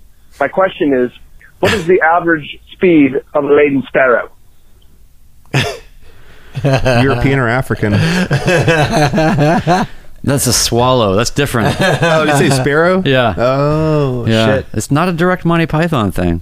He's a little bit off. Yeah, it's a little bit off, but thanks for checking in, Mark Montgomery. And if you guys haven't heard the episode with Ernest Chapman and Mark Montgomery, they're doing a lot of that was this season, right? Pretty brilliant. A couple weeks ago. Yeah, they're doing some pretty brilliant things with entrepreneurial efforts around hemp in Tennessee, and then also financial technology. And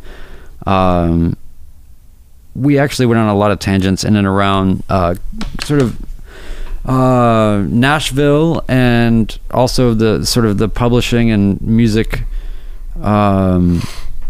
commerce kind of marketplace, and what people are entitled to versus what they're getting. And just a lot of, if you're a person that's interested in creativity or music or financial technology or weed, then you should listen to that episode. So, all right, moving on to the next one. I don't know who this is.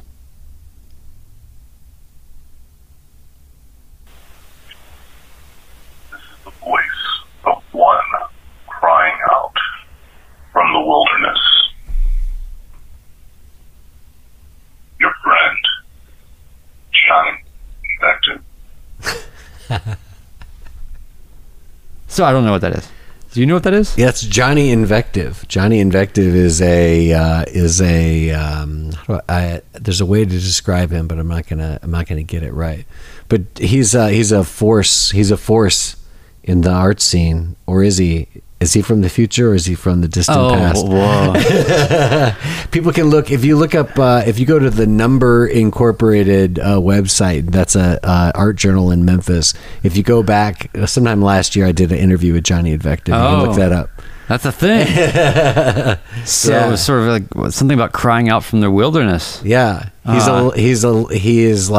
a loner, and yet Give him a shout. Make sure everything's okay. He's on every screen. You understand? Yeah. Sort of like I hesitate to use this because I really like my friend Black Cat Sylvester is all over this tip right now about Max Headroom and sort of doing things in that vein. But it sounds like sort of similar. So He's similar, yeah. all right. So thank you for that. Johnny Invective. Yeah, Johnny Invective.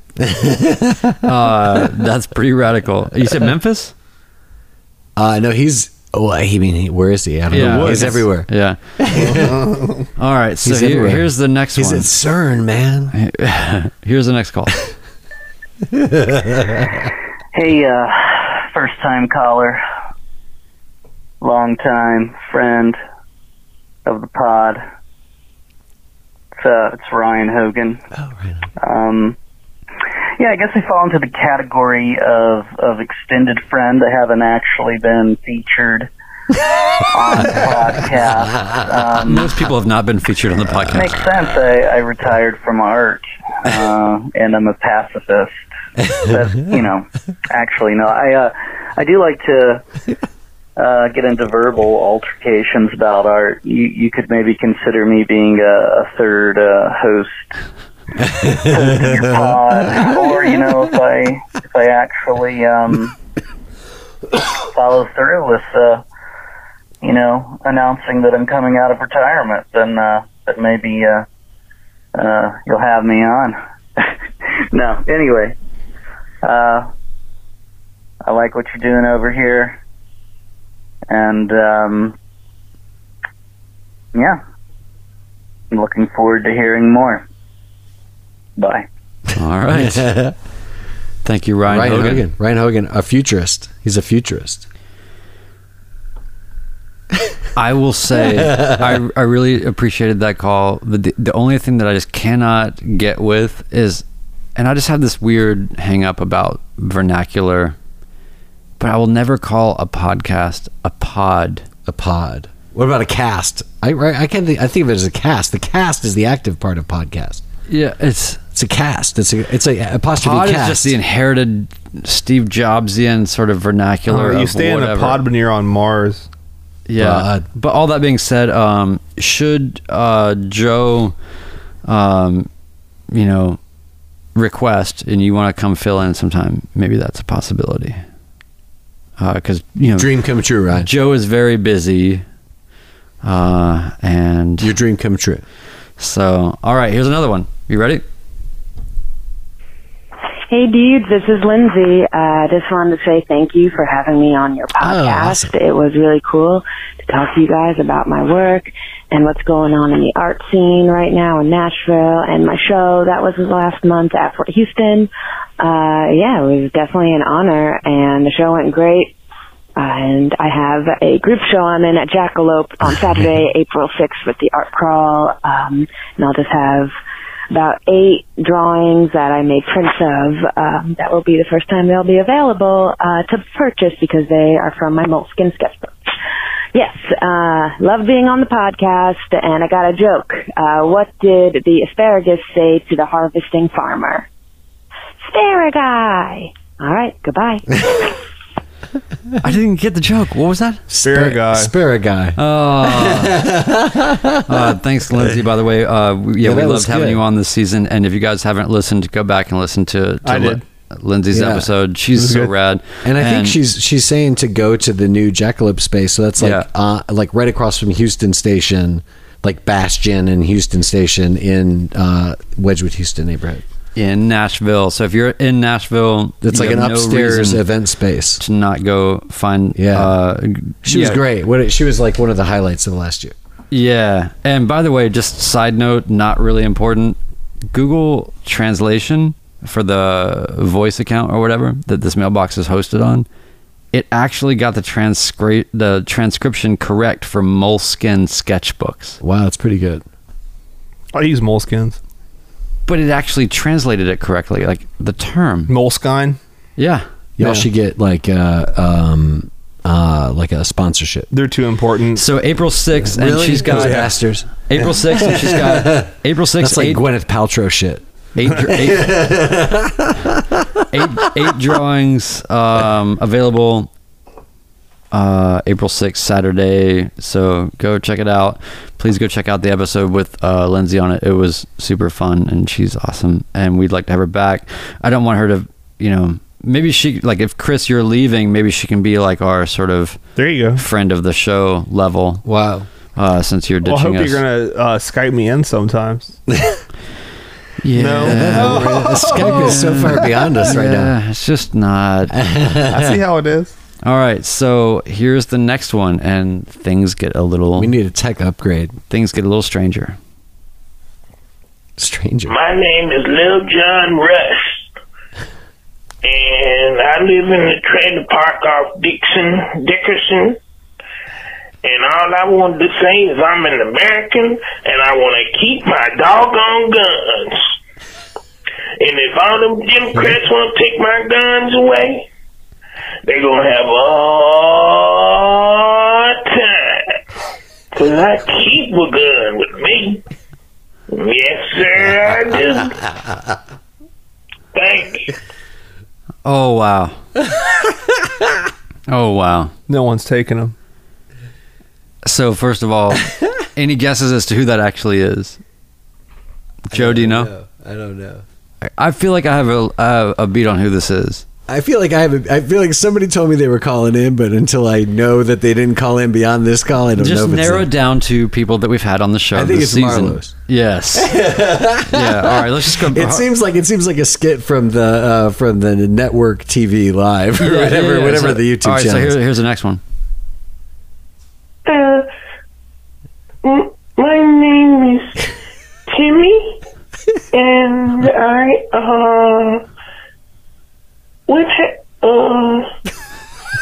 that one artist, Marlossi Vine, he scared me. He made a show about guns, and it scared me. What happened to him? My mother's calling.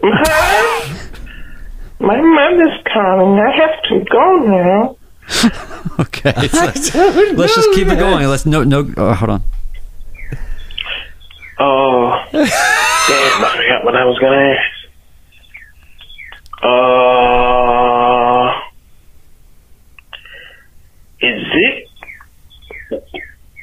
Is it fair that they made a movie about Michael Jackson after he's dead called Leaving Neverland? Just wondering. And if it's cool, should they make a movie called Escaping Great Balls of Fire about Jerry Lee Lewis? Just wondering. Escaping great balls. So that is the value judgment question of the day. Considering Leaving Neverland, should they also make a documentary called Escaping Jerry Lee Lewis's Great Balls of Fire?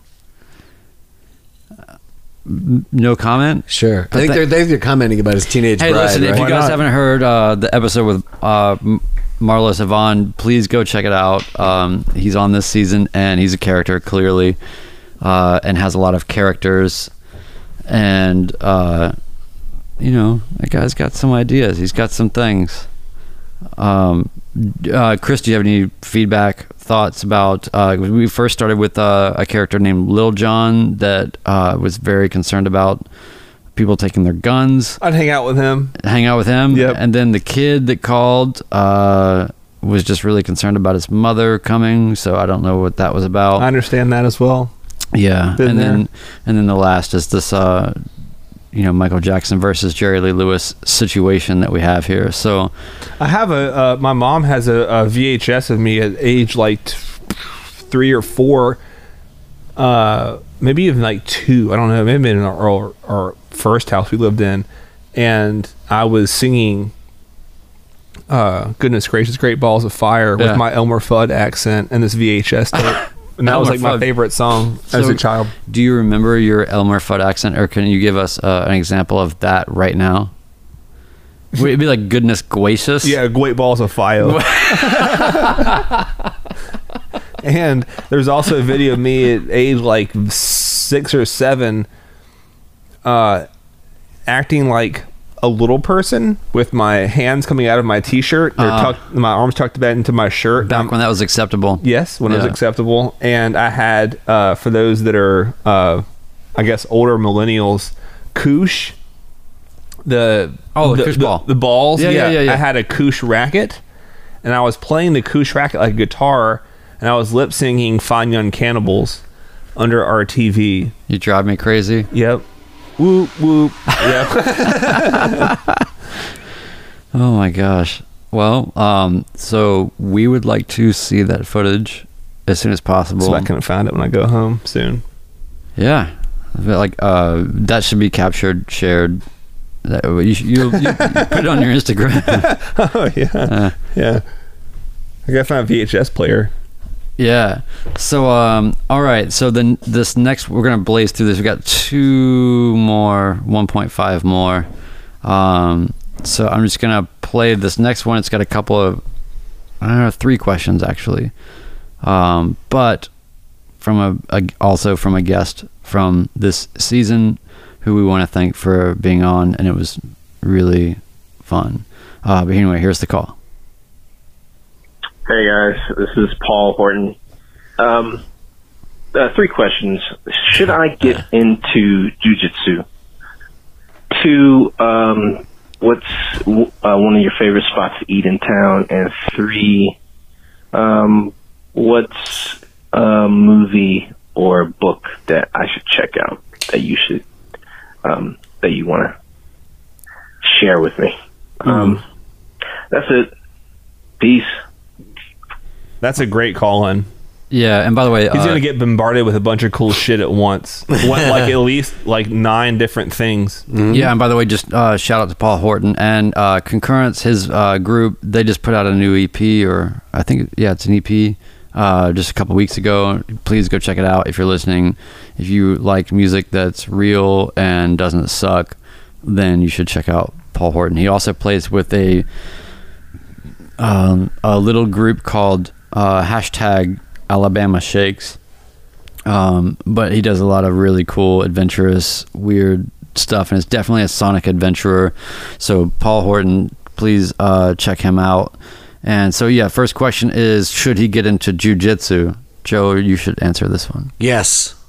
Okay, done. He should get in touch with me, and I'll put him in touch with my gym. So Joe gets a commission on.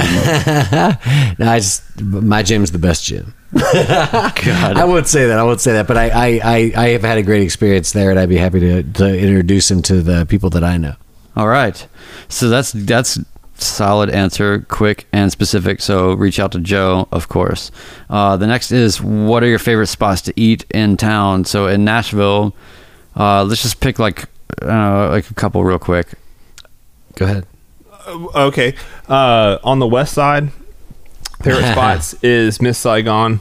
Oh yeah, it's great. And like, I don't know, Vietnamese. like Little Asia over there, where all the restaurants and KNS or King Gong is over there. The grocery store. Yeah, there's a whole bunch of great like Vietnamese food over there. The KNS World Market, and Vien Pho Deli is across the street. Yep. Yeah, and the really big interior self-storage space is there. It's like, I don't know, maybe a quarter mile past Jack in the Box on the left if you're coming from the east. Yeah, they have amazing food. Yeah, you're right. Midtown / Gulch, all that area. Again, with more Asian, my friends that run Otaku is, in my opinion, the best ramen in town is Otaku Ramen in the Gulch. Sarah is the shit, and she's on her homework. She's been to Japan multiple times studying under chefs there. And they're like, if you don't like it, we will Otaku. Yeah, well, and other spots in town who I won't name on air won't let you take things home. Huh. It's not traditional to let Yeah. you take it home, but Otaku, if you don't finish your giant bowl of ramen, they will allow you to have a takeout bowl, which is fantastic. Which is only reasonable. Yeah, and on the east side, Like shit that you bought, you should own. yeah, and on the east side, 2 spots. They're nothing special, but I love Drifter's Barbecue. They have some of the best smoked wings in town. That's in 5 spot. Yep, or 5. Yeah, 5 points. Yep. Yeah, and sorry. also in 5 points. 5 Points Pizza is like second to none pizza in the town. That's true. It's the closest to New York style, actual OG regular ass pizza that's good. 2 boots. It's just too expensive. 5 Points is too expensive. It is, but man, it's good. It's good. I eat there like It once just a makes month. me fucking crazy that like the pizza that I could get a block away in New York City was better than 5 Points pizza. That 5 Points is just really like a facsimile of, and the slices were $1. It just makes me nuts that like you Some go of there us and never it's lived so in New expensive. York, though, Brian. But it's just weird that like certain things in New York are so cheap, and then these facsimiles that are kind of vague facsimiles of these kind of New York staples are so insanely expensive. That's Nashville, man. Yeah, it is weird. Your Kung Fu West Coast IPA. Yeah, exactly. Honky tonk. Exactly. That's the perfect. So Joe, what are your spots real quick You're right. for Paul and anybody else listening in Nashville? What are the 3 things he wanted to know about? He should do jujitsu. He should do jujitsu with Legion, and I'll be in touch with him about that. Places to eat. I don't know what part of town he lives in, but just north of Briley in Madison on the right. Nobody goes there. There's a place. No, believe me, they do. There's a place called Lindo, Mexico. So if you look on your map, it'll say Lindo, Mexico, and when you see the building, it'll say it says like Tacos y Mariscos is what you'll see, right? So it's like tacos and seafood, and you'll see a big like oil barrel smoking grill out front. You go there and you get a whole chicken with everything, and you thank me later. What's the last question? Boom. Oh man, I didn't think about it being for him. I thought about like being like what I like to eat in town. That's all the same. I won't go back, but but you tell him. You're telling him I like this stuff. You'll like if he lives here, he knows about fucking 5 Points. That's fine. That's fine, just in case. And then the last question was that he asked was about a movie or book he should check out. A movie or a book he should check out. He should check out a book called oh shit. Hold on, I'm gonna have to tell you. Did you say a book or a movie? No, not yet. All right, hold on a second. All right, well, I'm gonna go ahead and give all John Dee and the Kingdom of the Angels. That's a book? Yeah, you should check out John Dee and the Kingdom of the Angels. I'm gonna double check that. Did John Dee write that? No, it's a biography of John Dee. I have a bunch of John Dee stuff for alchemy that I've studied in graduate school. That's right. For second geometry and stuff like that, and symbolism. That's why I was like, John Dee, what the fuck? You know about some John Dee? Yeah, that's what I'm talking about. That's what he should read, right? John Dee, that's at Hetty. John Dee and the Empire of Angels, Enochian Magic and the Occult. That's what you should read. Yeah. All right, so I'm gonna get my places to eat real quick. Places to eat. Number 1, I'm assuming you've been there, but if you haven't, you need to go to Rotier's and get a grilled cheeseburger on toast. And if you haven't done that with the chocolate milkshake, that's so good. You just haven't lived. The next thing would be kind of a lesser known badass, like some of the best food I've ever had actually is a Salvadoran place on Nolensville. It's at Nolensville and Timmins, which is just a couple blocks from the Thompson and Nolensville intersection. I can vouch for this restaurant. And it is a Salvadoran place called Reina de la Bendición. You can find it. It's like this weird hole in the wall, blue painted place. But anyway, here's where you get the whatever pupusa that you want to get pupusas, and then also get the chicken torta, and it will blow your fucking mind. for almost $0. And you get like I got rice, and you got those sauces that came out with everything, Yeah. and you get the slaw. Yeah. It's like free as well. Yeah, it's like a spicy cabbage. That Yeah. place was super on point. Yeah. I need to take Aubrey there before we leave because it was just It's the bomb. really on point. Yeah. And I hate when people say things for the bomb. So anyway, and then I'm trying to think book, Or a movie. book or a movie. If you haven't seen Jim Jarmusch's Ghost Dog, Oh, that's awesome. check it out. That's like one of the best movies of all time. And Also has- see Le Samurai, which is like definitely prefigures Ghost Dog.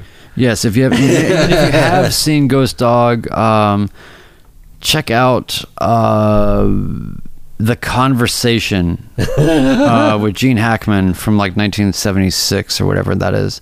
Really amazing film. Or Dog Day Afternoon, Sidney Lumet. All right. And Book? then Did you get a book in? Attica. did I- He was suggesting movies instead of books. yeah. Not both. If I was gonna say a book, a recent one that I really appreciate is it's called Blood in the Water, and it is the comprehensive story of Attica. So check that shit out. All right. And my books, one or the other, The Holographic Universe by Michael Talbot is about the holographic nature of obviously the universe, and holograms are fractal in nature. Every bit of information is every other bit of information that can shatter apart no matter what you have. You can shine light through it and understand everything. Very simple term. And The Secret Life of Plants, talked about before, by Peter Tompkins and Christopher Bird, and it really expels upon the consciousness of plants. That they understand things, that you can talk to them, they understand it. Just like Brian's experiment. They know when you come home, and things like that. And films, I'll say one because no one's ever fucking seen it, and it blows my mind that they haven't. But The Fountain by Darren Aronofsky. That movie's great. It's one of my favorite films ever. Yeah, it touches on everything that I love. The ancient Mayans, conquistadors. Obviously, a doctor like my girlfriend, and his wife is a writer about Mayans, and I like to paint Mayan kind of shit. And then the future, where he's just like floating through space in a bubble in a spaceship, going to the end, the ether. Yeah, and he's like sort of tells the story on these 3 timelines at the same time, right? It's a really crazy film. She does. Oh, she does. Okay. It's like her book. Okay, yeah. But All it's beautiful. Last call. The You ready? Fountain. You guys ready? Here we go. Pay attention to this one. Mama. Who? Yeah. You say mama? Dada? And I'll go ahead and play the next one.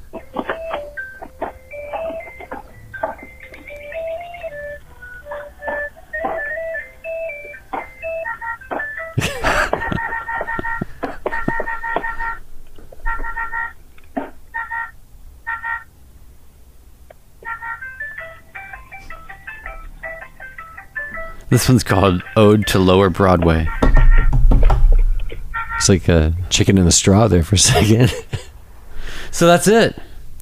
Those are all the... That was great. See, I love it. I want more people to take advantage of this call-in opportunity. Yeah, maybe we should keep this one as like our sort of outro. That'd be great. That's great. That's a great outro. It rewinds really easily. So, all right. So we're going to use this as the outro. Thanks for all the people that have been on our show this season. It's been really awesome. Happy season 4, everybody. Yeah. And we have just a matter of months to figure out how to convince Chris to keep his place in Nashville or just not go anywhere. But yeah, so your show again is when? May 15th? Yep. And the gallery is? Third Ethos in Brooklyn, New York. And then how do people find you on Instagram? Zidekahedron.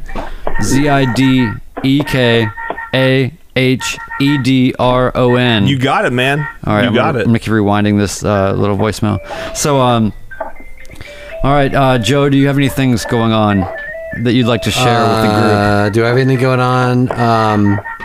I just wrote a review of the Dorothea Lange show at the Frisk Center that you can read in the Nashville Scene. That show's going to be up for a while, and it just opened, so check that out before you go. I also, just the other week, I sent my my photograph off to Art Fields, which is in Lake City, South Carolina. So my photo, New and Used Glory, will be hanging in Lake City at the Art Fields exhibition starting April 26th. So look forward to that. Awesome. I'm sure that this is a very calming way to exit the show for people that have like Theta State. It's Theta State. Yeah, it's so theta, bro. It's just like, if you were just gonna be full on, just full theta, this is like so full theta. This is where you should be, bro. Is that news like theta males? Theta males. That's this podcast is for theta males. All right, so we'll actually do it legit. All right, so and theta babes. All right, so Theta Chris, your babes. show is May 15th. Joe, you've got like 100 things going on. Great. We have some really awesome guests coming for the next season. We've got a few lined up already that are going to change the levels here. Like, it's going to be so fun and so great. So if anybody wants to support the podcast, just go to anchor.fm/artfightpodcast, and then you'll see a button that says support this podcast, and then you can do it. I'll send you a Jackie Chan book. Just tell me that you signed up, and I'll send you a fucking Jackie Chan book. God damn it! If you have like a tiered system, I can have prints available if you want. Wow, you hear that, people? Okay, so we have a 99-cent level, a $4.99 a month level, and then I think a $9.99 a month level, which I would never want anybody to fucking pay. Like, think about, like, Netflix is like $12. Like, this is bullshit. Like, we're not gonna be that.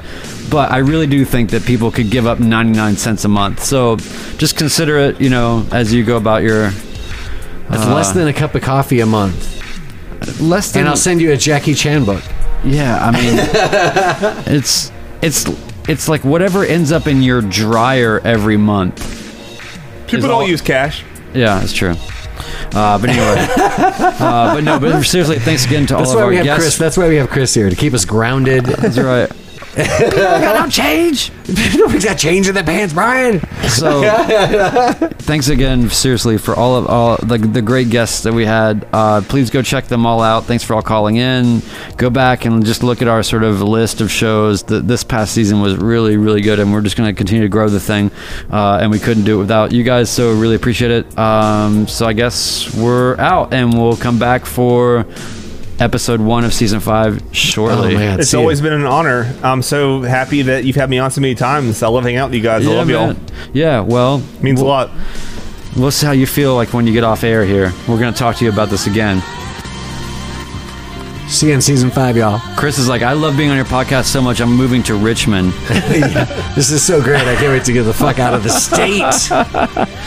All right. Hey, thanks, guys. Appreciate it. And everybody go to New York City or check out what's happening at the gallery for Chris's show May 15th. Later.